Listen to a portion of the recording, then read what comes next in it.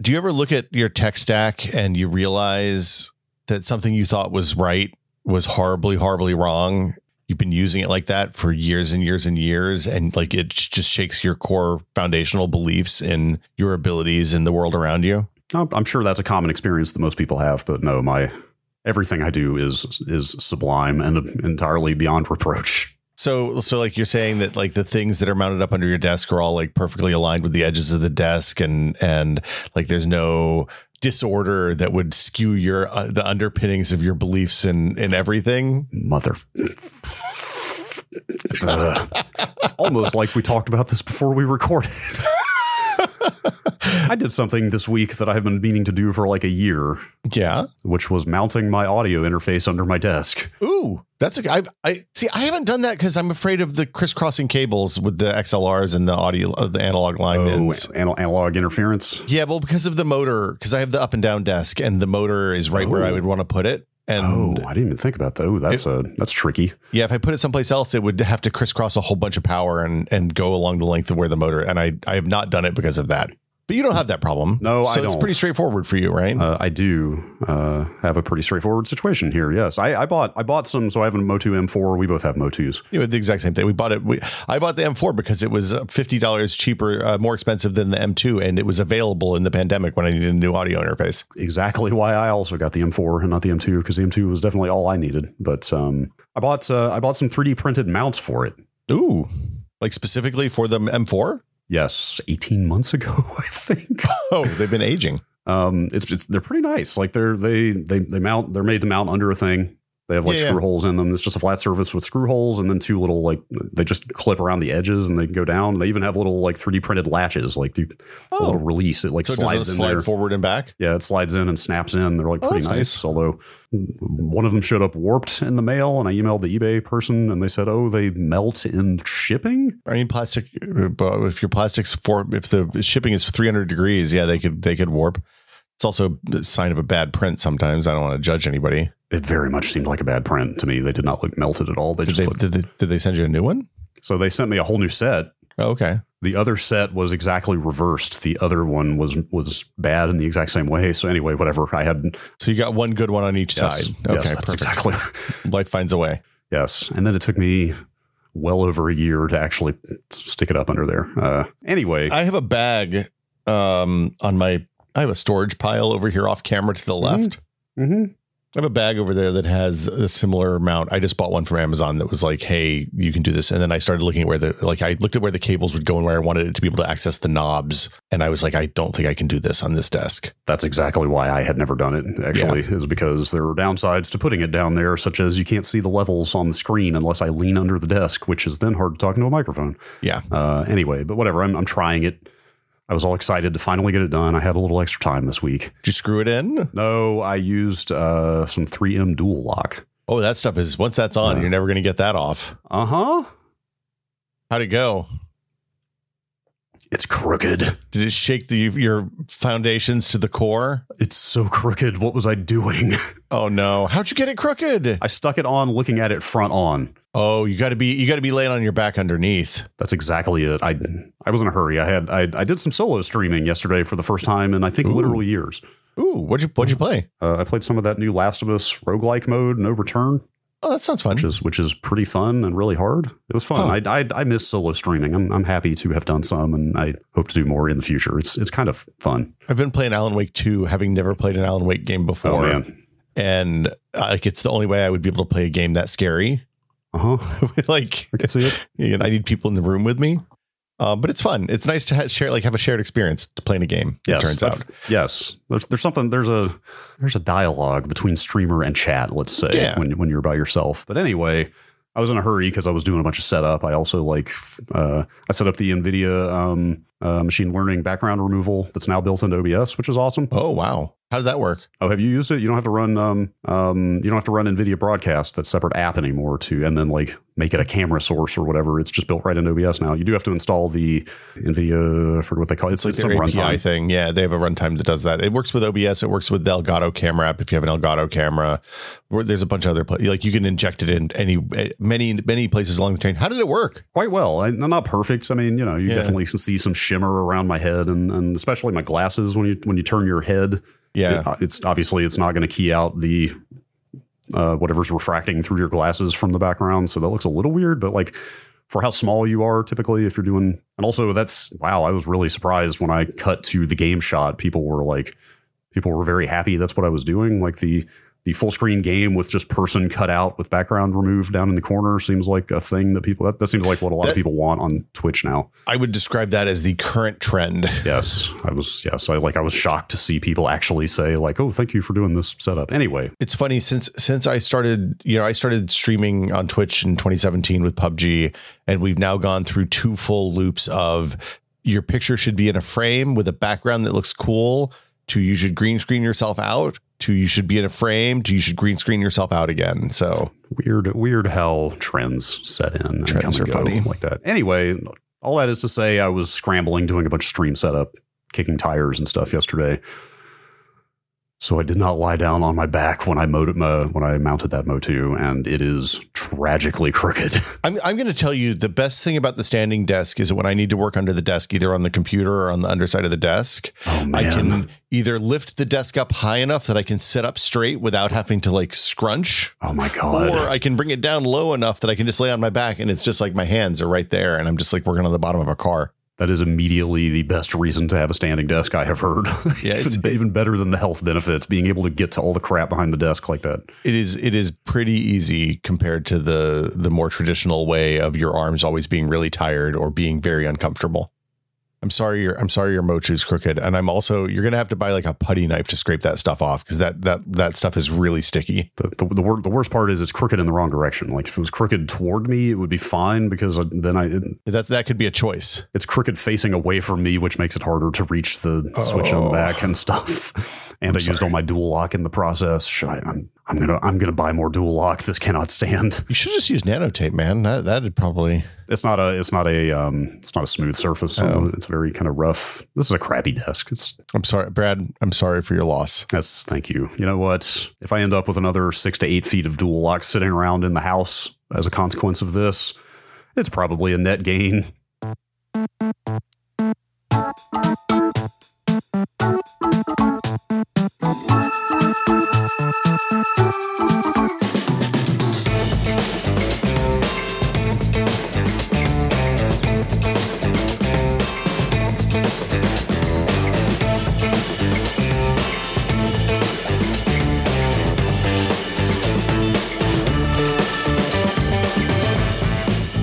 Welcome to Brad and Will Made a Tech Pod. I'm Will. I'm Brad. Brad, I don't use dual lock for that. I just use sticky foam tape, double-sided foam tape for under desk sticking. That would probably work too. It works most of the time. Sometimes it doesn't. There's a couple of things that haven't stuck particularly well to it. Yeah, my thought was just just in case I ever need to pull it off, I should probably be able to pull it off because dual lock for people, we've talked about it before, but if you don't remember, it's kind of the same concept as Velcro, except it's like hard plastic. They actually, I looked at the Amazon listing. You're leaning back in a pensive manner. Oh, I thought dual lock was that 3M stuff that's like the gray. It's like a gray goo almost that has a red tape on one side, and you peel it off, and when you stick it on, it becomes fused with whatever you're sticking it onto forever and ever. Oh no! This is they even describe it on the Amazon listing as it's like a mushroom shape. Like you know how Velcro is hook and loop. Yeah. So this is like mushrooms on both sides. There's penetration is what you're saying. Sure. It's just these little mushroom looking plastic things that stick up, and they're very rigid, and they just like kind of lock together when you smush them together. It's more resistant to like the force pulling it apart than Velcro is, right? Because Velcro you kind of pulls apart pretty easily, but if you're shearing, it's harder. Yeah. So if you're suspending something that this interface plus mount is 3-4 pounds maybe. Like if it's something relatively heavy, then dual lock is better than Velcro. But it is something I can just pull right off. You think that Motu M4 weighs 4? Nah. I might be pushing it. It's not light. It's like 10 ounces probably. Wait, really? Nah, it's at least a couple pounds, right? Well, it's made of metal. Yeah. Plus the mount, like I said, though, this has to suspend the clips as well. But dual lock's good. If it's something you're mounting where you would also want to be able to pull the device off and like potentially use it somewhere else temporarily and stick it back on, that's been the best thing I've found. Can I ask a stupid question since it's dual lock? Sure. Why don't you just pull it off and rotate it the right number of degrees and then jam it back up on the dual lock that's still there? I considered it. Okay. Then I'm not going to have maximum suspending force, or what is the physics? What's the engineering term for the force that is suspending this thing in the air? Anti-gravity. I'll probably. I think you're probably okay. I'll probably try that first. Actually, that might actually be an interesting dual lock test because I've never tried sticking it on crooked before, where the two sides are not perfectly aligned. So I don't think the lines are like. There's no orientation on that stuff. That might be fine. I still need to buy more dual lock though, because you know what? It's just nice to have around. It's a useful thing to have. Yeah. Brad, we've reached the last episode of the month, which, as you are aware, I believe, means that we are firmly into the question zone, where we turn Q's into A's. The question zone. Welcome to the question zone. I'm Will. But no, every month we take questions from the audience. You can send them into our email address, which is techpod@content.town. Or alternately, if you're in the Discord, if you're a TechPod Patreon, a patron and a part of our Patreon, you can go to the question seeking answers channel in the Discord, post the questions there, just fire them into the ether. They disappear. And then through the magic of channel permissions, we will see them. And we will be able to answer them should we choose to do so. We got. I think this might be our highest ratio of questions that we marked that we've ever gotten. I'm scrolling through now. There's like 3 or 4 Discord questions that one of us did not flag to read. Yeah. The quality of questions is good job, community. Yeah, it's pretty high. I don't know that we're going to get through all of them, but we can try. Yes, and I think we should start right about now. Oh, by the way, if you want to join the Patreon, you want to get in the Discord, hang out with the beautiful people in there, you can go to patreon.com/techpod. I usually do this at the end, but I've noticed that successful podcasts often also do it at the beginning. So, there you go. Call to action. Yeah, there you have it. With all that said, I'm tempted to start with this question that neither of us did flag because it's so mind-bending. Go for it. I was awake between the hours of 2 and 6 last night, so I'm not all there right now. And that's not good. Let's see if either of us can answer. This is from Grant. Mm-hmm. It's a meta question about question asking. Yeah. Nothing people love more than a meta question. How can I ask a question here now if I'm only allowed to post questions I have in the future? What happens if I ask a question that I then forget about and it's no longer a question I have when the future arrives? Does it just cease to exist? So I think this is a reference to the note in the Discord channel. Okay. I mean, I think questions are always questions, whether they're future questions or past questions. It's impossible to quantify and specify a time for a question. If a question falls in the woods and no one is there to hear it, does it have an answer? That's kind of where I was going. But you're allowed to post questions whenever you want. That's true. Whether the questions for now or for the future is up to us, not you. Yes. Also, I guess what I'm saying is the probability waveform collapses the moment we open that channel. That's right. Up until then, it's in an indeterminate state where it's neither answered nor not answered. Okay, perfect. I was really hoping this would go in a quantum direction, and you have succeeded. Yeah, only now we've closed the loop. It's been answered, I think, successfully, and we can move on to the next question. That's right. I wish I could find this again. I read an explanation of quantum superposition a couple of years ago. Yeah, about the dead cat thing. Schrodinger's cat. It's a famous thought experiment, not a real experiment, except for in some universities. Right. Thing is in all possible states until it's observed. Well, it's not all possible states. The states are dead or not dead. Well, and it's based on whether a cesium atom decays, I think. I can't remember. I mean, when we're talking about a cat, dead and not dead are the two possible states, right? To be fair. I mean, I would argue that cats have a rich inner life, but whatever. Okay, fine. Anyway, the description I read was not the thing being observed is not affected by the observation. The thing doing the observing is then entangled with the wave function. Does that make sense? That's the problem with quantum mechanics and science. Is that the act of observing, like there's basically one of the core ideas, as I understand it, as a person who took this stuff 20, 30 years ago in college and hasn't kept up, is that once you observe something, you are inextricably connected to it. There's no such thing as an outside observer. I mean, look, here's the thing, though. Then this is important to remember about quantum mechanics. I love quantum mechanics. It's fun to talk about. The thing to remember is that, in the 1800s, we thought that that maggots spontaneously arose from rotting meat, and the idea that something that flies could come and lay eggs on meat to then turn to the maggots, and the maggots would become flies, was a ludicrous proposition, right? So it's entirely possible that in 100 years we're going to look back at this quantum superposition stuff as an absolute load of hooey, and they're like, the middle school kids will be laughing at all the silly 20th century people who were murdering cats with cesium atoms. Yes, except those middle school kids will have become higher dimensional beings capable of traversing time as a physical dimension. Yeah, super intelligent shades of the color blue. Yes, exactly. All right. Okay, this is a great question from Omoshi Yoshi. What keyboard shortcut would you like to be able to use in real life? I would really love to be able to Control F my car keys sometimes. Paste? I'd like to just make copies of stuff. Just Control V? Oh, in that sense. Like, you mean endless, like multiple copies? Oh. Yeah. So I could just Control C, Control V, a $100 bill, for example. Hey, Brad, you want a cheeseburger? Sure. Wait a minute. You've basically invented a replicator here. Yeah. I mean, it solved world hunger, all sorts of problems. You can control paste, you can copy paste stuff. Everything, all of our problems are solved. That's a pretty good one, actually, now that you mention it. My first thought was window key V for the clipboard history, to be able to recall a big list of pieces of information that I have forgotten but are still there. That's pretty good. On command would be pretty helpful. That's pretty good. Let's see. Windows P is good. Just turn off the world. Okay. Yes, that would be nice on occasion. I would go to my secondary monitor. That's the fun monitor. Yeah. Gosh, what else is good? Like the emoji. Could we like adapt the emoji picker to be like a language picker? Could I like say, hey, that's probably a stretch. I think that's too far. What about Task Manager? Could you just turn off stuff you didn't want? Could you Control Alt Escape and bust open, just kill some process? Like, you're like, hey, there's 10 people in line in front of me in Target. Boom, problem solved. Like Task Manager for your body, maybe you can see like how well your heart and how, like, what's the load on your heart. Oh no, I want it for the world around me. I don't want it. My body is perfect. It's a temple, Brad. How well are your lungs functioning?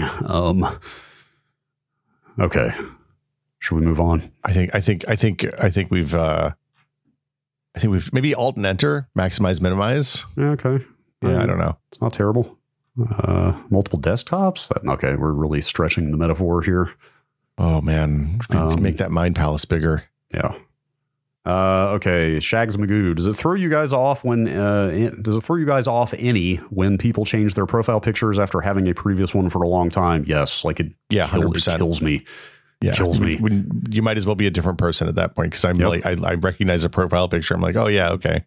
Yeah. And then I look and the profile pictures change. I'm like, oh, hey, somebody new is here and posting all the time. That's weird. And I'm like, oh, wait, no, this is somebody who's been here for 2 years. Yes. If you're a prolific chatter on the Discord and you change your profile picture, just know that you were taking a little piece of my heart with you.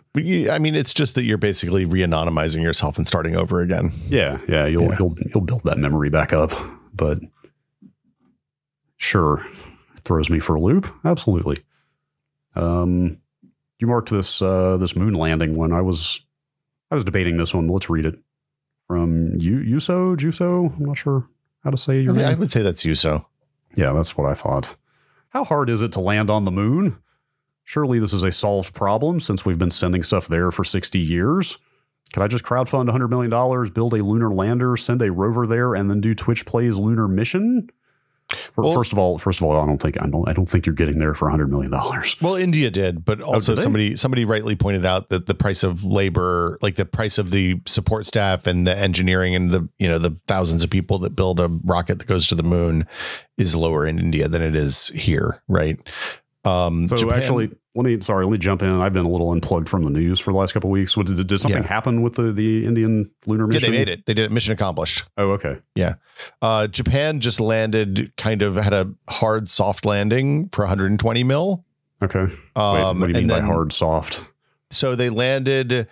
The theory, I think, is that one of the engines fell off in the landing process, so it landed soft, but it tipped over immediately afterwards. I see. Okay, it must be the Japanese mission I was thinking of when I asked if something happened, because I thought I remembered seeing a headline go by that something slightly precarious happened with a lunar landing. So the probe is working, but it's not it's not upright. The solar panels aren't charging because they're aimed at the ground or something. Not ideal. There was a private mission that was, I think, $160 million that they didn't make it to orbit because they had a leak. They didn't make it to the moon because they had a leak, and it's going to burn up in Earth's atmosphere and not even making it as far as the moon's orbit. So, yeah, I mean, I think, could you do it for $100 million? I mean, one person couldn't. But you could spend $100 million and hire a whole bunch of smart people and probably make that happen. I don't think it's as easy as Kerbal is the TLDR, sadly. Yeah. Also, I mean, I'm just assuming things like that are always inherently going to be somewhat difficult, right? Like it's a highly precision task that, like it's not like there's air currents or something that are, there's not going to be that much variability. Like the gravity is like broadly understood. There's probably not going to be that many different. Well, I don't know. Maybe if it was done enough times, it could become routine where it would be kind of a guaranteed chance of success. If you read, but the question is now, right? And now the answer is no. Like until recently, we hadn't landed on the moon in 40 years, right? As a species, not as Americans. If you read the books about this like probes, like people who make some JPL, the work that JPL does in the US and other institutions do around the world, like the thing that you realize is that this is maybe the most. There's an idea that the more you learn about stuff, the more you appreciate the complexity of it. And that what seems like it's pretty straightforward from the outside, it immediately becomes fractally complex, right? And it happens when you look at somebody, going into game design from something else, or going and learning how to launch a media empire, right? Like it turns out everything's hard, and you don't realize it until you're really in the weeds. And this is maybe the best example of that. Oh my God, right? Dude, that idea has such broad applicability on the internet to people opining about other people's jobs. Well, of course. Yeah, I mean, but it's universal. Everything looks easy when you're just watching the output, right? Yeah, like everybody assumes everything is easy when they don't know how the sausage is made. Yeah, but like to land on the moon, 100 million things have to go right. Right. And if one of them fails, you might still make it, but probably not. Like the fact that we sent all those people to the moon and nobody died that we know of, pretty amazing. Mm-hmm. So, no, I don't think you could crowdfund it. I don't think playing Kerbal is going to help you get to the moon for real. Yeah. Are there international treaties or any kind of any standing agreements that govern people landing on the moon? Well, so yeah, there's all sorts of treaties, but what if you break a treaty on the moon? What are you going to do? What are they going to do to you? The effects would be felt on Earth, I would presume. I mean, maybe there's the private mission had human remains that were going to be disposed of on the moon. That I don't love that. People were pretty profoundly upset about. Yeah, I extremely don't love that. Yeah, there's not. So the answer, I think, is that there's not enough regulation on some stuff. There's fine regulation on other stuff that's mostly unenforceable. Yeah. This is just to be clear. This is what from what's the Apple for All Mankind. The Apple show is about. Yeah. They get into this a lot. They spend a lot of time talking about treaty stuff. It's worth watching. It's really good. I've got to watch that show. Sounds like it's like right up my alley, and a lot of people recommend it. If only we had a podcast where we talked about that kind of stuff and could really, watch the first season and then talk about it. Wait, is this an idea for me? If only. If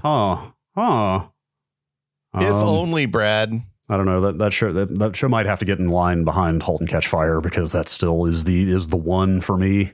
Yeah, but *Halt and Catch Fire* isn't readily available right now, and that is. So anyway, we can talk about this later. This is an offline. Yes, that's what's been. Yeah, we should offline this conversation, Brad. All right, fine. Let's see here. You just preemptively marked a question answered that has not been answered. This is an unprecedented change in policy. We are going to read this one. There's like a block of questions about your electric vehicle. People had a lot of electric vehicle questions this month. I don't know what's going on. We should probably just do all of them here. We can. Welcome to the EV block. This one's from another Dave, although I think we should just read this and then read one of the others because they get a little more specific, and this one's pretty broad. How has the Bolt EV been treating Will? Are you able to charge at home? What percent EVs do you estimate there are on the road in your part of California? Actually, go ahead and answer that one, and then we can do the others. I don't know what the percentage is. It's high. I don't know if it's high because you notice them when you start driving EVs, or just because they look different than normal cars. We see a lot of Teslas, a lot of Hyundais, a lot of Kias, a lot of Bolts, like a ton of Bolts, fewer Leafs and like that kind of era of electrics now.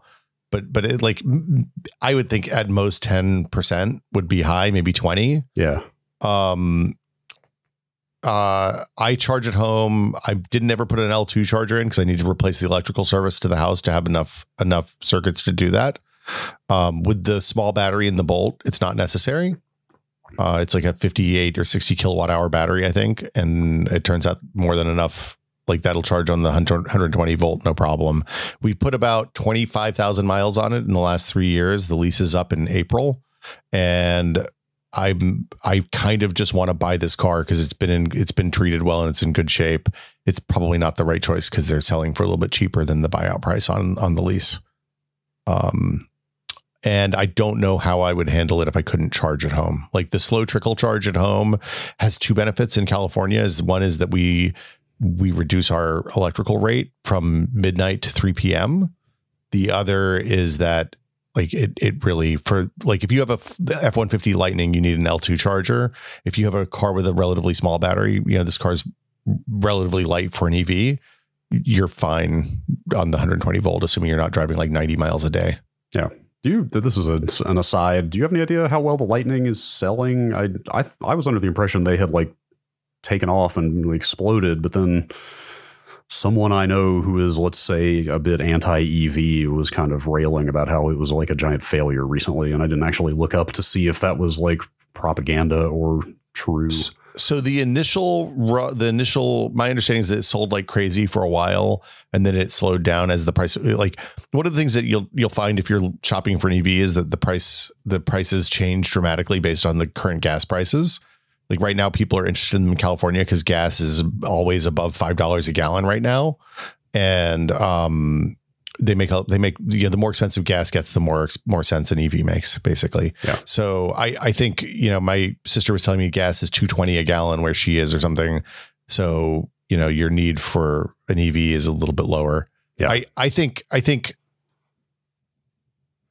the Lightning, as somebody who's driven an EV for a while and is looking for the second one now, the Lightning has some problems that are first gen issues that they'll work out.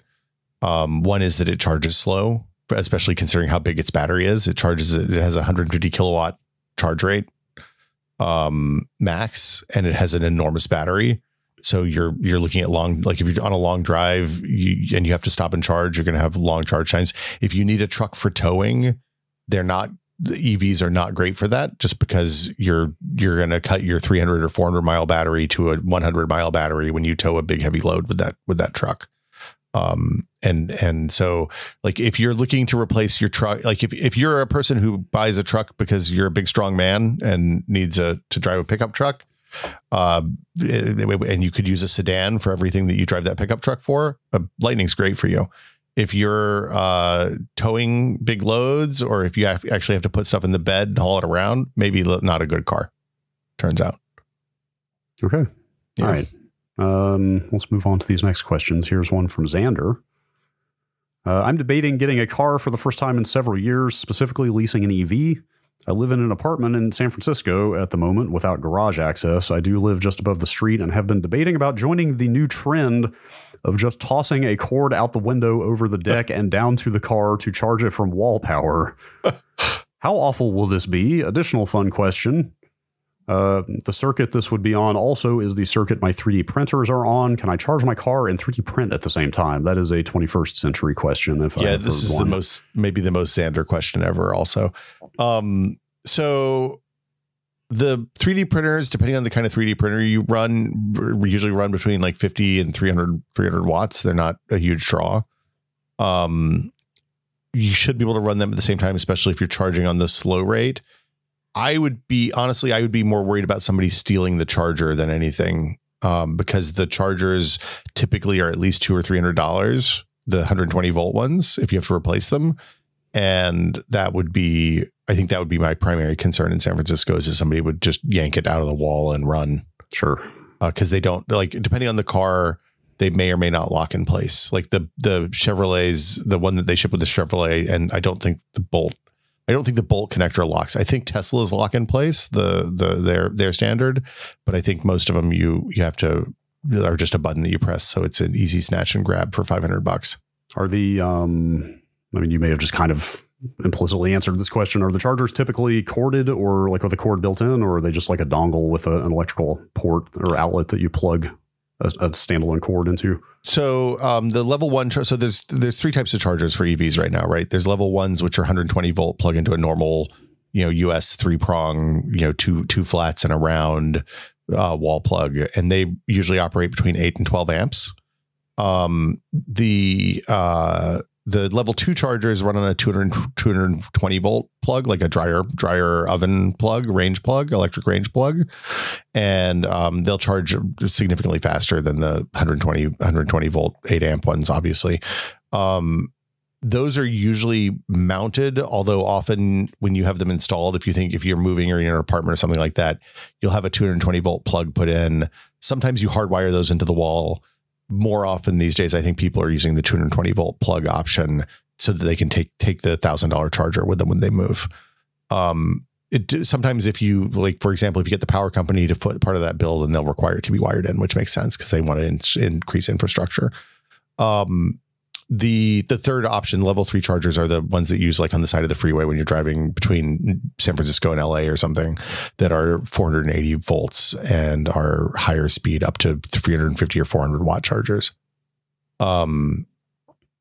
So yeah, to answer your question, the plugs that come with the car, like the cars usually come with a 120 volt level 1 charger. Sometimes it's a hybrid, like Chevrolet now ships level 1, level 2 hybrid chargers that you have a different pigtail for the 120 volt version and the 240 volt version, but it's the same box. There's always a little box that handles the communication with the car and knows when to turn it on. The interesting thing is some chargers will talk to the power grid. Some level 2 chargers will talk to the power grid and be like, okay, I'm allowed to charge at these times and not these times because the rate's high. Some cars require that to be built into the car and don't work on the charger side. So it's like, depending on the car, depending on the charger you have. It's a lot to know, it seems. I mean, it's as big a change as when we went from, horses and carriages and what you had to know about keeping a horse alive and working a carriage as moving to a horseless carriage. It's a complete change in the way the technology works. Sure. Okay. Last car question here from David. Yeah. Have you played around with any internet connected hardware devices available to connect to your OBD2 port for your Chevy Bolt for remote monitoring, or do you primarily just use GM's OnStar services for your car? I recently bought a used 2017 Bolt and have found the software and connectivity of the car to be less than ideal. Unfortunately, I don't get the free years of access to their OnStar services, having bought the car used. I don't want to pay the high subscription cost for OnStar to gain these services. I've recently been looking into some cellular connected monitoring devices that interface with your car's OBD2 port and was wondering if you've ever looked into these. So I've used mostly the Bluetooth ones. The OnStar, my understanding was that Bolt's got the OnStar for battery monitoring and remote battery indefinitely, but that might only be first owner. I don't know about that for sure.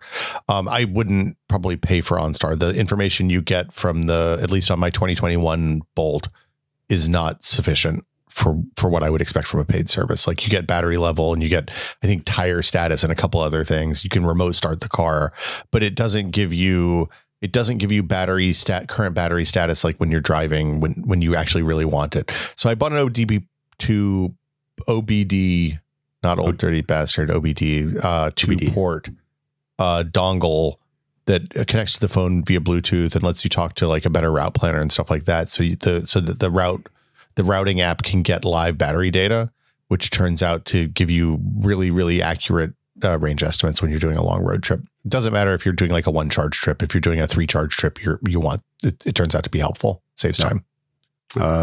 David linked to a couple of the ones that he must be looking at, openvehicles.com, and the other one is autopie.io. Yeah, so both of those are neat. There's some security concerns with running OBD2 devices on most cars, because typically the Bluetooth lockdown isn't exactly as good as you want, and like it's depending on where you are, there's potential for somebody to like connect to your car via Bluetooth and unlock the car from the outside when they don't have a previous relationship with your car. I generally unplug the OBD2 port things when I'm not driving for a long time. AutoPie is different. It's a more of a, like, you basically plug a Pi into your OBD2 port. That's what I was waiting to say. It is literally Raspberry Pi based. Can I just read this paragraph? Yeah, read it. Yeah. On autopie.io for developers. Developer first vehicle telematics platform built on Raspberry Pi, boots an open source OS and open API, run local Docker images natively.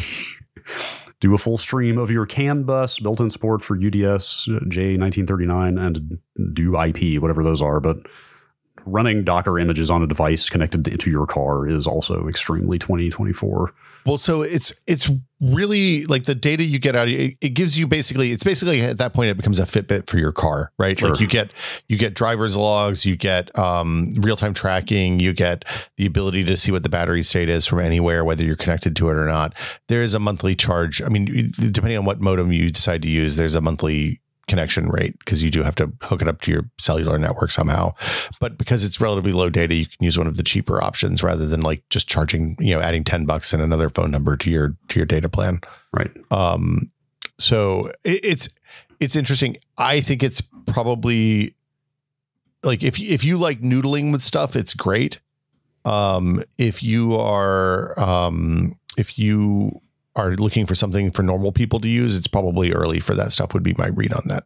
Although like the Mini, which is plug and play and is pretty straightforward, seems like maybe it's a good choice.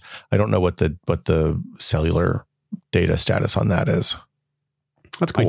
I also don't like buying cars that have services attached to them. Yeah, I could definitely like see OnStar. that. It feels gross. Is that not all of them now though? They all have services, but some are worse than others. Like Chevrolet wants to paywall a bunch of stuff that comes with CarPlay in their future cars, which they've already gotten blowback on and maybe rolling back on. I don't know. It's like everything as a service is not great. Cars as a service feels bad. I agree wholeheartedly. All right. Here's an interesting question that I wish I had a better answer for from One Sweet Chuck. Listening to the episode about input devices, why did games settle on WASD movement as standard instead of ESDF, where your hand would normally be for touch typing? For first-person shooters, when I'm always moving, it's not a big deal. But even after gaming for 20 plus years, on games where my hand moves around the keyboard, finding my way back to WASD is very hit and miss. My hand wants to go to the home row, especially because the nub on a ton of keyboards is on the F key. I don't have the best answer for this, to be perfectly honest. I looked into this and there's no clear consensus. Okay. Somebody didn't. Is it just the case that somebody did it and then some more people did it and it just happened? Yeah, I think I think that's it. Actually, I think that probably my guess would be Doom or Quake shipped with WASD as the standard. So Quake. Yeah, so Quake 1 was still arrow keys at launch. Yeah, it was still arrow keys.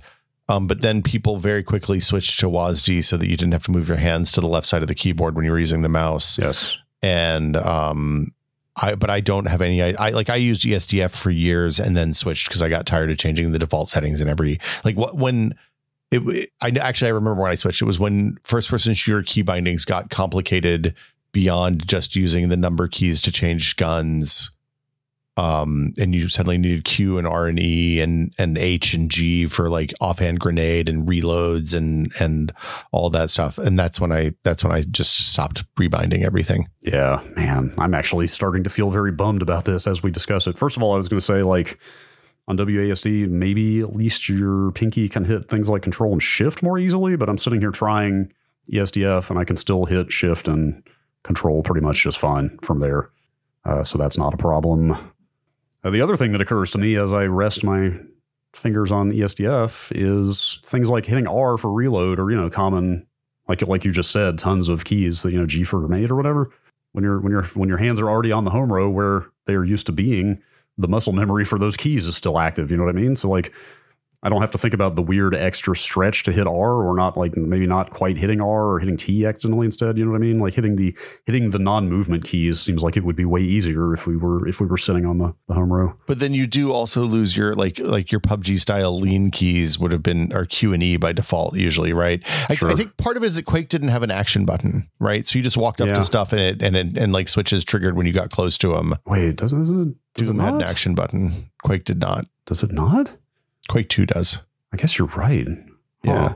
So Quake, and there was no reload in Quake either. So you were just switching guns. Hell yeah, there wasn't. In Quake, my buttons, like W was the rocket launcher and R was the lightning gun. So I could switch to those instantly without having to scroll weapon up or weapon down or stretch all the way to the 7 button.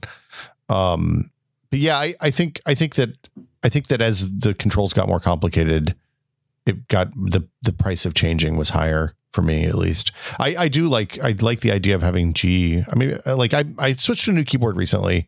I'm using the Model 100 that I got on Kickstarter ages ago, which has been a real humbling experience.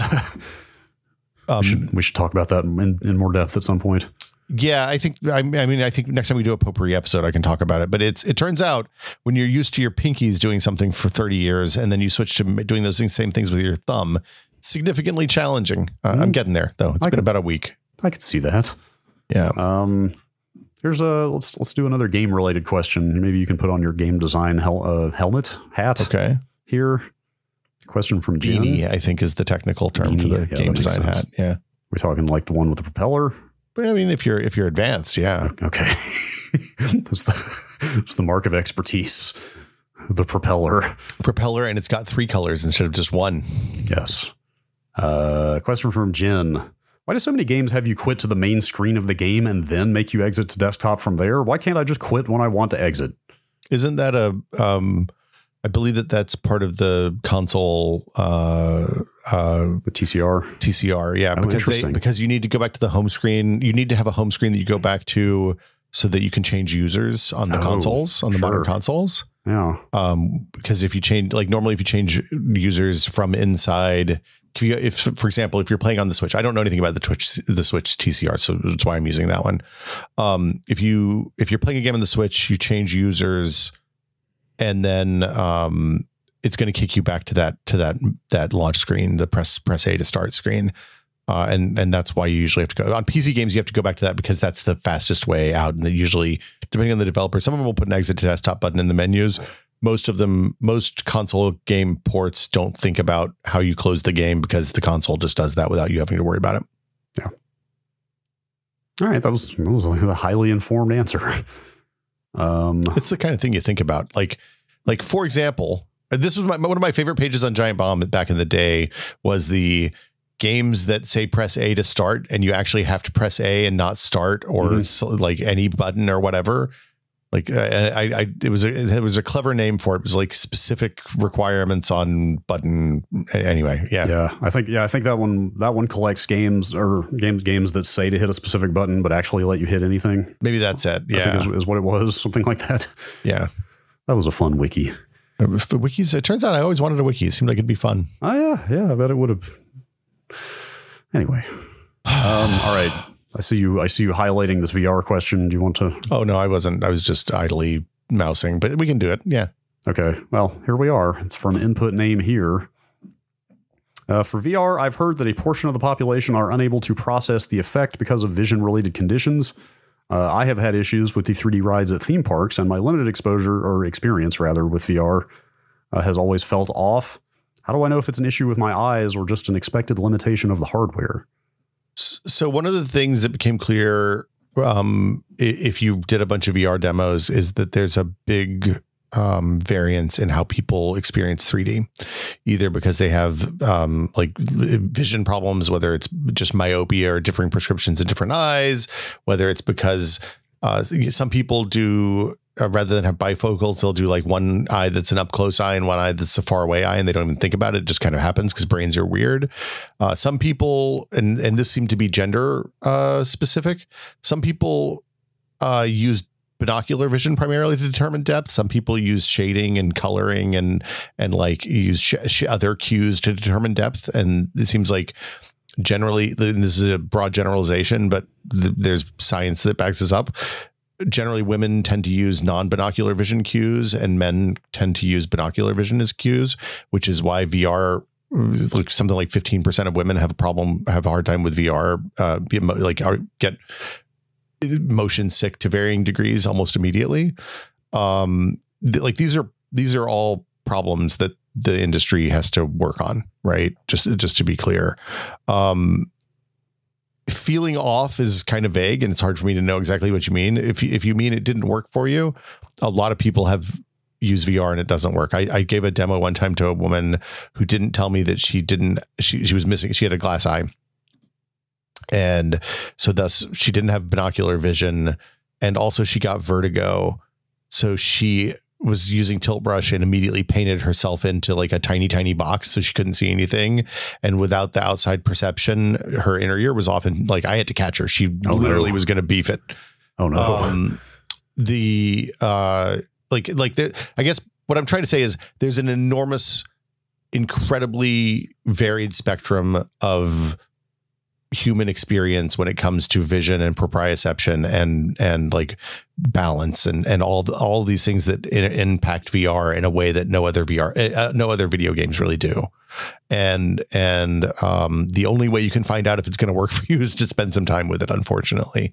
So if you're going to buy a VR headset and you think you have concerns, at the same time, like I have a lot of friends who do VR stuff and quite enjoy it and have, everything from lazy eyes to like are legally blind in one eye, and like you can continue doing it. It's just you lose a lot of the depth cues and you have to use other stuff instead that binocular vision provides. So yeah, you're in a world with somewhere between 10 and 20% of people probably would be my guess. It's not you, it's everyone, it turns out. Sure.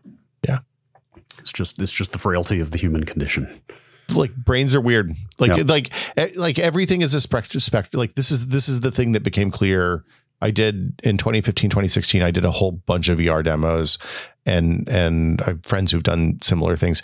Like you really, seeing people work with VR and see how it impacts them changes your perception of, like we do not all, our brains and eyes and sensoriums do not all work the same. And that is really, really clear after a relatively short number of those demos. Sure.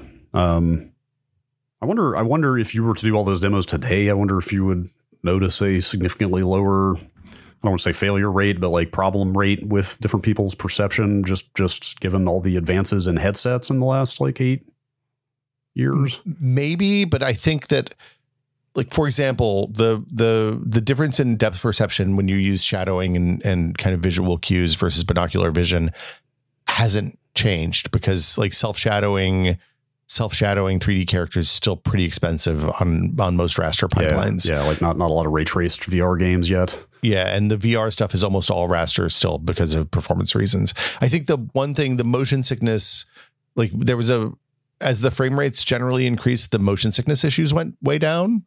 But again, that only helps the people who are frame rate sensitive motions to motion sickness, not the people who have depth perception issues and all those other things. So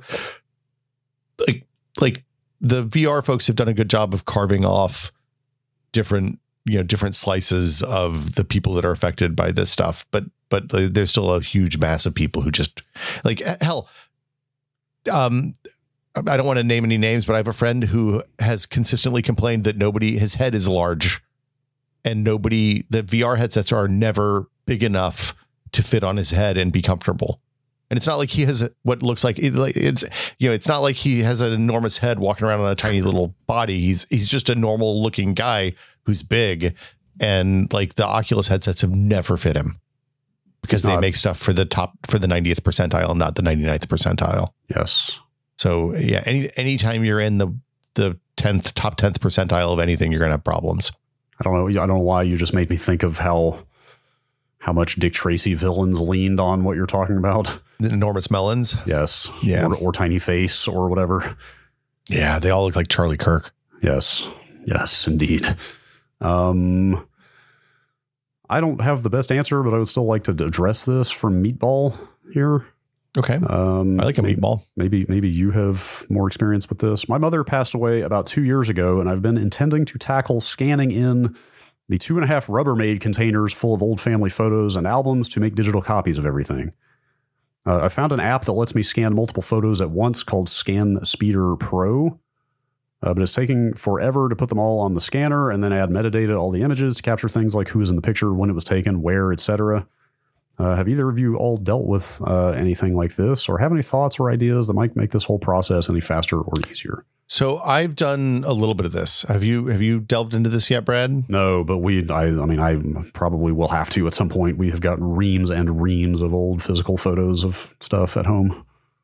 I bought before I went back east once a little portable flatbed scanner that's sized for, I think, up to 5x7s. Which is what most of the photos I would want to scan are. You can just hold it up to a photo in a photo album, even like you can open up the lid and just jam it up against there and line it up. The tagging and stuff is hard. So I didn't do person tagging, but I also upload stuff to both Google and iCloud, and those kind of both handle that if you give them the right cues and turn that on. Dates are hard. I generally, the way my family's photo albums are set up, we don't often have dates. Yeah. So we have like a fall of 1992, but not like October 17th, 1992. And we didn't ever we never had cameras that burned in the date on the front or the back of the photo, which I'm glad it wasn't in the front. I kind of wish it was on the back, it turns out.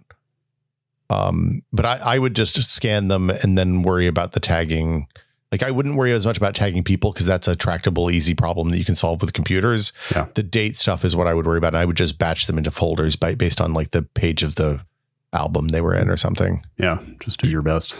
Yeah. I mean, you can even, so the thing I did last time was scan a bunch and then I would take a picture of the album page that had the date at the top of the album page and all 3 photos so that I can go back and do it later if I am so inclined. Yeah. Also. I started to say this seems like a place where machine learning might be able to help over time as stuff like that gets better. But I'm sure that's what Apple and Google are using on their end anyway already. But, yeah, absolutely. But maybe locally, maybe like this app you're talking about, like maybe more local options are going to start building stuff like that in as well. I mean, that like we talked about this on the Full Nerd when I was on there with Adam and Alex Battaglia a few weeks ago. Like, this seems like, I mean, AI obviously like a very hot button issue. Like this seems like an example of the good kind of use of AI though. Like there's like generative AI obviously is its own like fraught issue, but I think of this as more of like a signal processing AI situation, you know? Yeah, like, this is automating a tedious task that I'm not going to ever pay anybody to do. Right. Nor could you really, because you can't pay somebody to know who all your family, your wide ranging members of your family from 40 years ago are. Yeah, exactly. And it's worth saying, I think the Apple stuff doesn't run. It's not even cloud based. I think the Apple stuff just runs locally. Oh, so yeah, I'm generally a fan of the face recognition stuff on the photo services. Yeah. They are pretty expensive, but also once you get them uploaded and tagged, you can always pull the photos back off the service if you want. Sure. Yeah. It's a big job. The thing I will say is you should do it because the photos, if you have a flood or fire or something, some other tragedy. First off, I'm sorry about your loss. Yeah, condolences. That's awful. But yeah, like don't wait to scan the photos until you have the perfect setup to scan the photos because you probably never get there. And it's better to like, once you have them in the machine, it's easier to fix them than it is to get them into the machine, I guess. Yes, for sure. Gosh, this is just reminding me, we should move on, but it's reminding me of the old VHS home movies we have. Mm-hmm. Thankfully, my parents did have them captured, 10 years ago. I may have talked about this before. They sent them off in the mail to some service, but I'm looking at first of all, they're captured to DVD, so they're like MPEG 2 encoded. So there's, they're not the highest quality, but they are at least okay. I mean, they exist is the thing. Right. Yeah. But I keep thinking about building one of those rigs that lets you tap straight, go straight into the RF taps on a VHS deck and recapturing them myself in the cleanest possible way. And I don't know if it's actually worth the effort or not. How involved is that? Do you know? So there's is it pronounced Doomsday Duplicator? It's spelled like Domesday Duplicator, but I believe it's pronounced Doomsday. I assumed it was Doomsday. That is fairly pricey to set up. I think you might be able to get like a pre-made one for like $250, $300, but then you would also need a compatible VCR that still works. And it's a short list of VCRs, right? I got the sense they're actually fairly easy to come by. Okay. But it sounds like there's also a much cheaper hardware solution now for doing it that I don't know. The main thing that stopped me from getting into that is just I don't know if there's a big difference in quality, because obviously the point is to get the best possible quality for these priceless home movies. But I think there's another one you can build for like less than $100.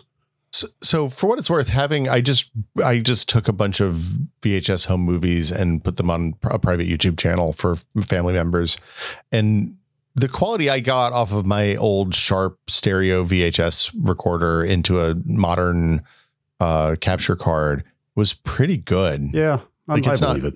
It's like it. You got the gist, right? It's not like an archival version of the video, but it was better than nothing. And actually, a lot of the tapes had degraded to the point that I don't think we would have been able to get much better off of them, even with better gear. That's kind of what's stopping me, is these were recorded on a pretty primitive VHS camcorder to begin with. So even at the time, the quality was not great. But the point of this thing is you're bypassing all of the video output hardware in whatever VCR you're using. So it is the purest signal you can get. Anyway, that's perhaps a topic for another time. That seems like we could do a whole episode on, probably. Yeah. I should maybe start looking at that again. The other thing is the tapes are all back home, and I'm certainly never putting those things in the mail again. So I would have to do it while I'm there. But you could set up the machine there and hook it up to your MacBook. Yes, that is definitely true. Yeah. Here's an email from Stefan in Denmark. I have a 3.5-year-old daughter, and I think she would really enjoy some very basic gaming. I find the iPad and phone apps pretty mind-numbing and repetitive. I also think that the bright colors, weird messaging, and distraction to YouTube are also not great. Will, when did your daughter start her first gaming, and how did you start? I was thinking of maybe making a little retro console and maybe starting with some classic old games, but it would be great to get your opinion. So I tried that. I tried putting it on like Super Mario Brothers, and it was too hard. Sure. So when they're that age, like some kids will take a challenge, and some kids are not are like, well, this is boring, and I suck at it, so I'm going to go do something else. She's definitely in the latter category, or at least was then. I did a lot of co-op platformer stuff. So like we played co-op Spelunky kind of a lot, which seems like a weird choice when I said that Super Mario Brothers was too hard, but like it became like a gaming challenge for me to help keep her alive despite her best efforts to kill herself. The other thing I did was Mario Maker.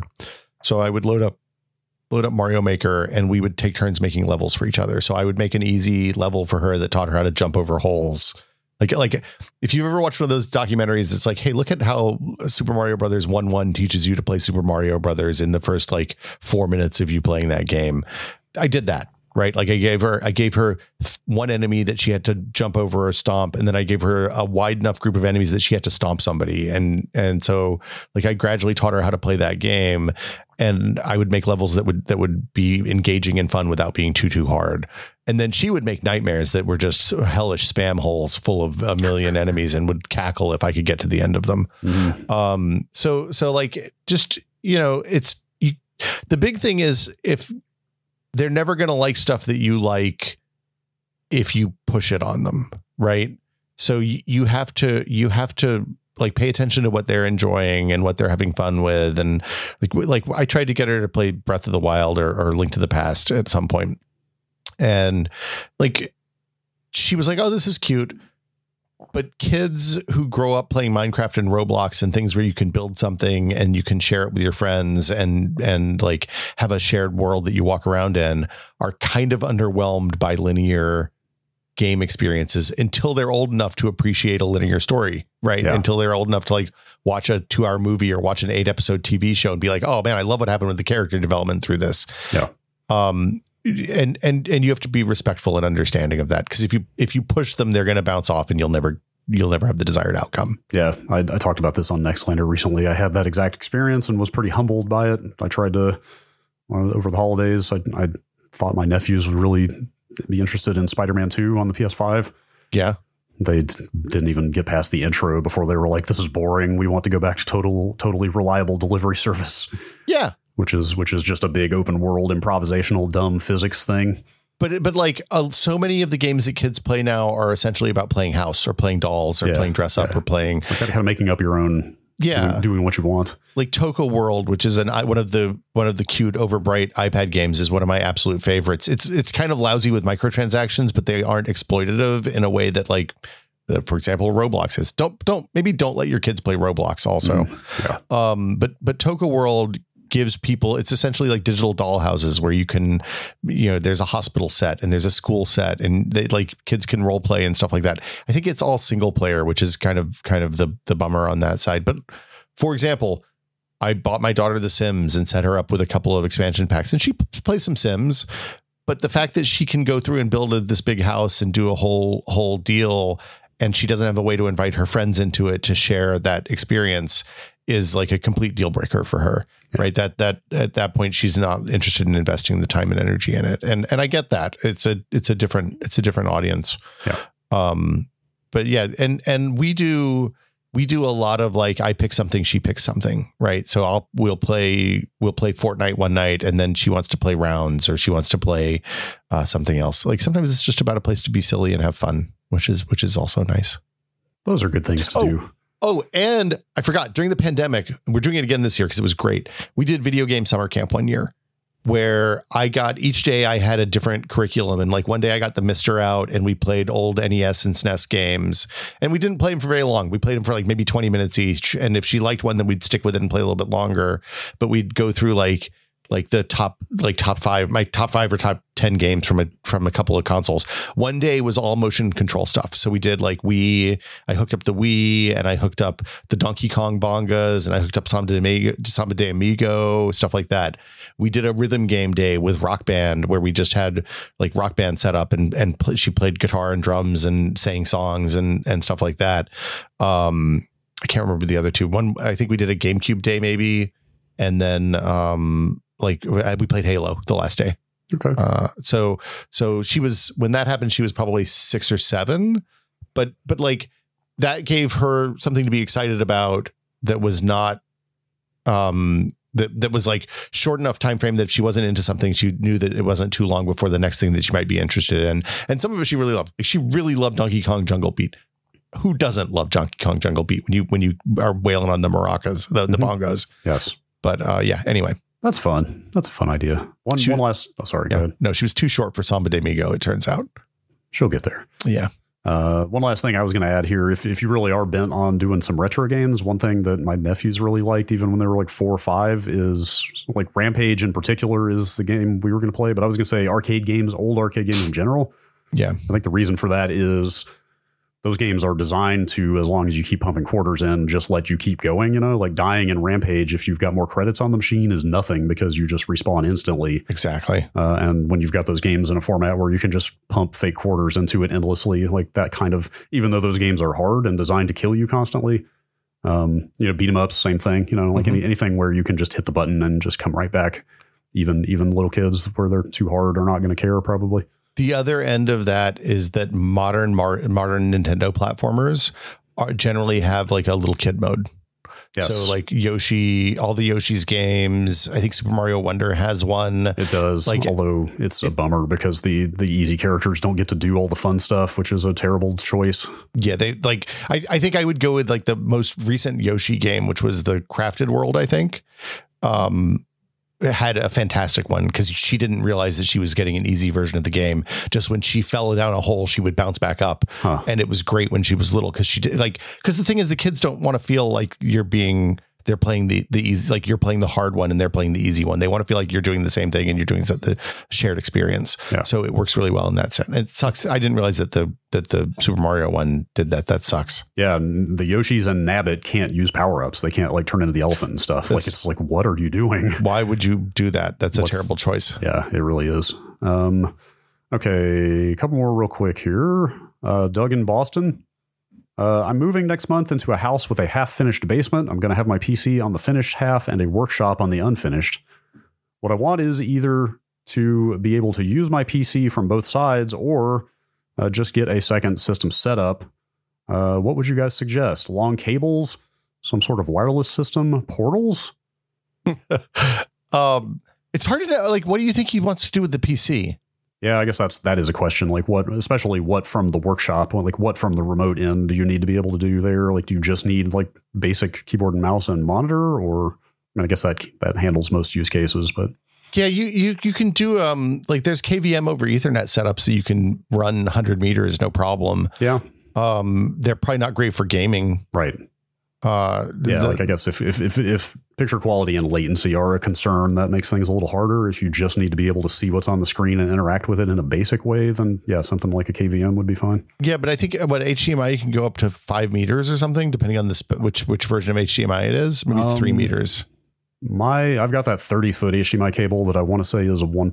It's definitely pre 2.0. It's like 1.2, 1.4 or something like that. I forget what the previous HDMI versions were. That one would just barely do about 30 feet, and it's really heavy gauge cable. Yeah. Newer like HDMI 2.1 is very short. Like I think your issue with that HDMI at 30 feet is that your USB cables won't go that long. Yeah, unless you get some kind of extender option for those. Yeah, or put a powered hub in the middle. Yeah.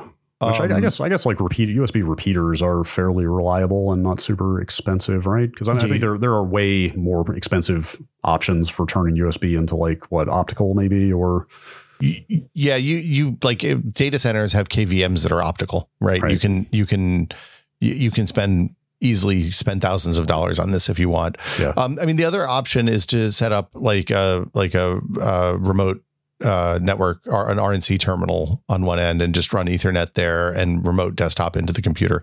Again, probably not great for games. Yeah. But if you want like to have a USB device that connects to a like a CNC router or something in your workshop, then that totally works. Parsec actually would be pretty good. Parsec is game ready, basically, like especially on a local network. That's true. Can you pass USB through Parsec though? Could you plug a gamepad into the dumb end? You can. Okay. Yes. Yeah, you can fully interact with the remote end with keyboard, mouse, and controllers. So, like if you have whatever cheap, I mean, obviously you're gonna have to have some kind of cheap terminal on the remote end, but you could run Parsec on that, and that would probably work well. Yeah, but I mean, kind of the other question is if you just want a computer for computering and not for like something heavy like games or video editing or whatever, then honestly, like look at a $100 B-Link or a Raspberry Pi or something like that and just set up a cheap dumb terminal, set up a low power, low stakes that you can then, use Steam Remote Link or Parsec or whatever to remote into your big computer. Yeah. I think is maybe the easier, probably is going to be less fiddly and less prone to depending. So here's the other thing is if you're talking about putting a computer on one side of the wall and the monitor and keyboard and mouse on the other side of the wall, just knock a hole in the wall and run a USB and HDMI cable through the wall. Cause that's no problem. Yes. If you're talking about running it 30 feet, 40 feet, then maybe buy a cheap computer to go on the other end. Yeah. All right. Last question. It's from Cake Batter. Oh. Did you know that the state mine inspector of Arizona is an elected position? Look, democracy's working clearly. I guess so. On a completely unrelated note, I'm happy to announce my candidacy for the position of Arizona State Mine Inspector. Arizona has 600 working mines and an estimated 120,000 abandoned mines.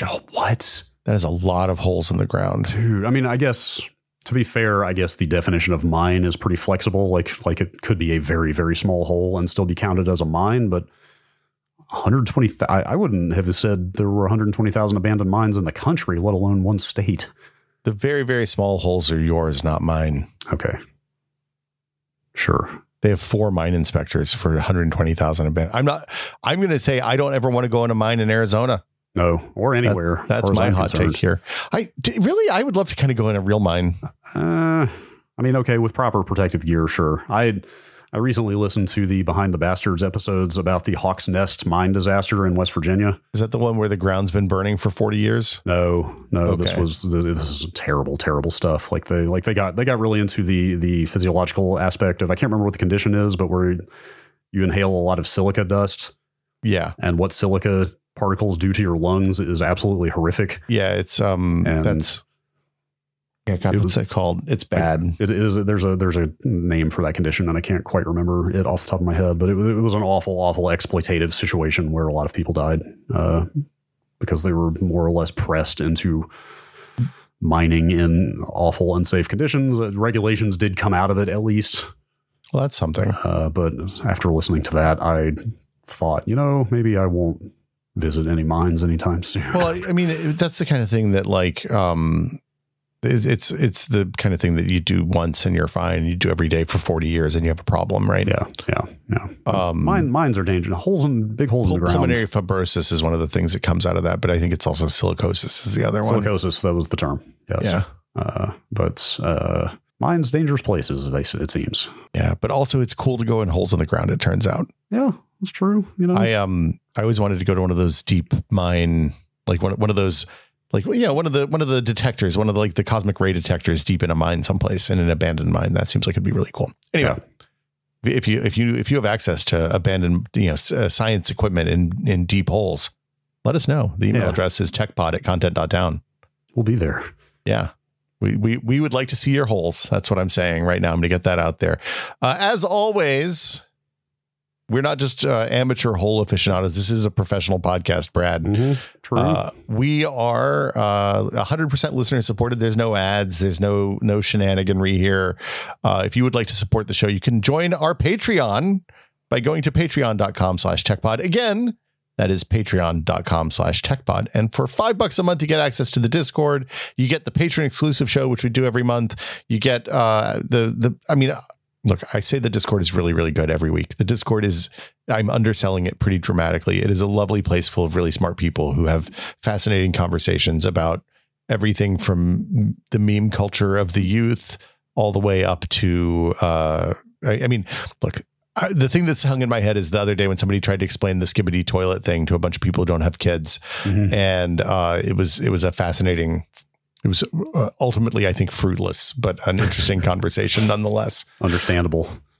But then also, like, I as I'm learning how to use this Model 100, I'm getting support and enthusiastic cheering on and kind of, hey, why are you doing this to yourself from the folks in the keyboard channel? And we share recipes in the food channel, and there's a lot of good community stuff that happens in there. For sure. I was hanging out with a friend recently who is going down a similar computing rabbit hole to what I've done over the last few years, like getting really interested in Unix and shell scripting and maybe some light programming, but is also really like interested in assembly language at low level. Anyway, and I got to drop a bunch of facts that I've learned from people on our Discord about how compilers work and stuff like that. Did you find out how aligned their under desk mounts were? Not yet. Okay. That's for later. Okay. If you'd like to support the show, you can go to patreon.com/techpod. Again, it's patreon.com/techpod. And since it's the last episode of the month, we are going to thank not only our executive producer tier patrons, but also our associate producer tier patrons. So first off, executive producers, thank you to Andrew Slosky, Bunny Fiend, the Paddle Creek Games makers of Fractured Veil, David Allen, James Kamek, Joel Krauska, Jordan Lippett, Just Wedge, Twinkle Twinkie, and Pantheon, makers of the HS3 high-speed 3D printer. And also a very special thank you to our associate producer tier patrons, including Alejandro Navarro, Andre M. Burke, Andrew Dicey Shoodice, Arthur Geese, Ben Tallman, Eric Klein, Eric the Fourth, soon to be the first after the Great Eric War, Felix Kramer, Graham Banks, Jad Rita, Matt Walker, parentheses, Walkman 8080, close parentheses, Nathan Phelps, Sanchit Kumar, Steve Lynn, Thomas Shea, and Tom Hilton. Thank you also so much. Yeah, thank you. We deeply appreciate it. Yeah, and thanks to everybody who supports the show. And if you don't support the show, you can't support the show, that's cool. Tell your friends, post a review on iTunes, match the subscribe button in your favorite podcast app of choice, and come back next week for another episode of the Tech Pod. See you all then.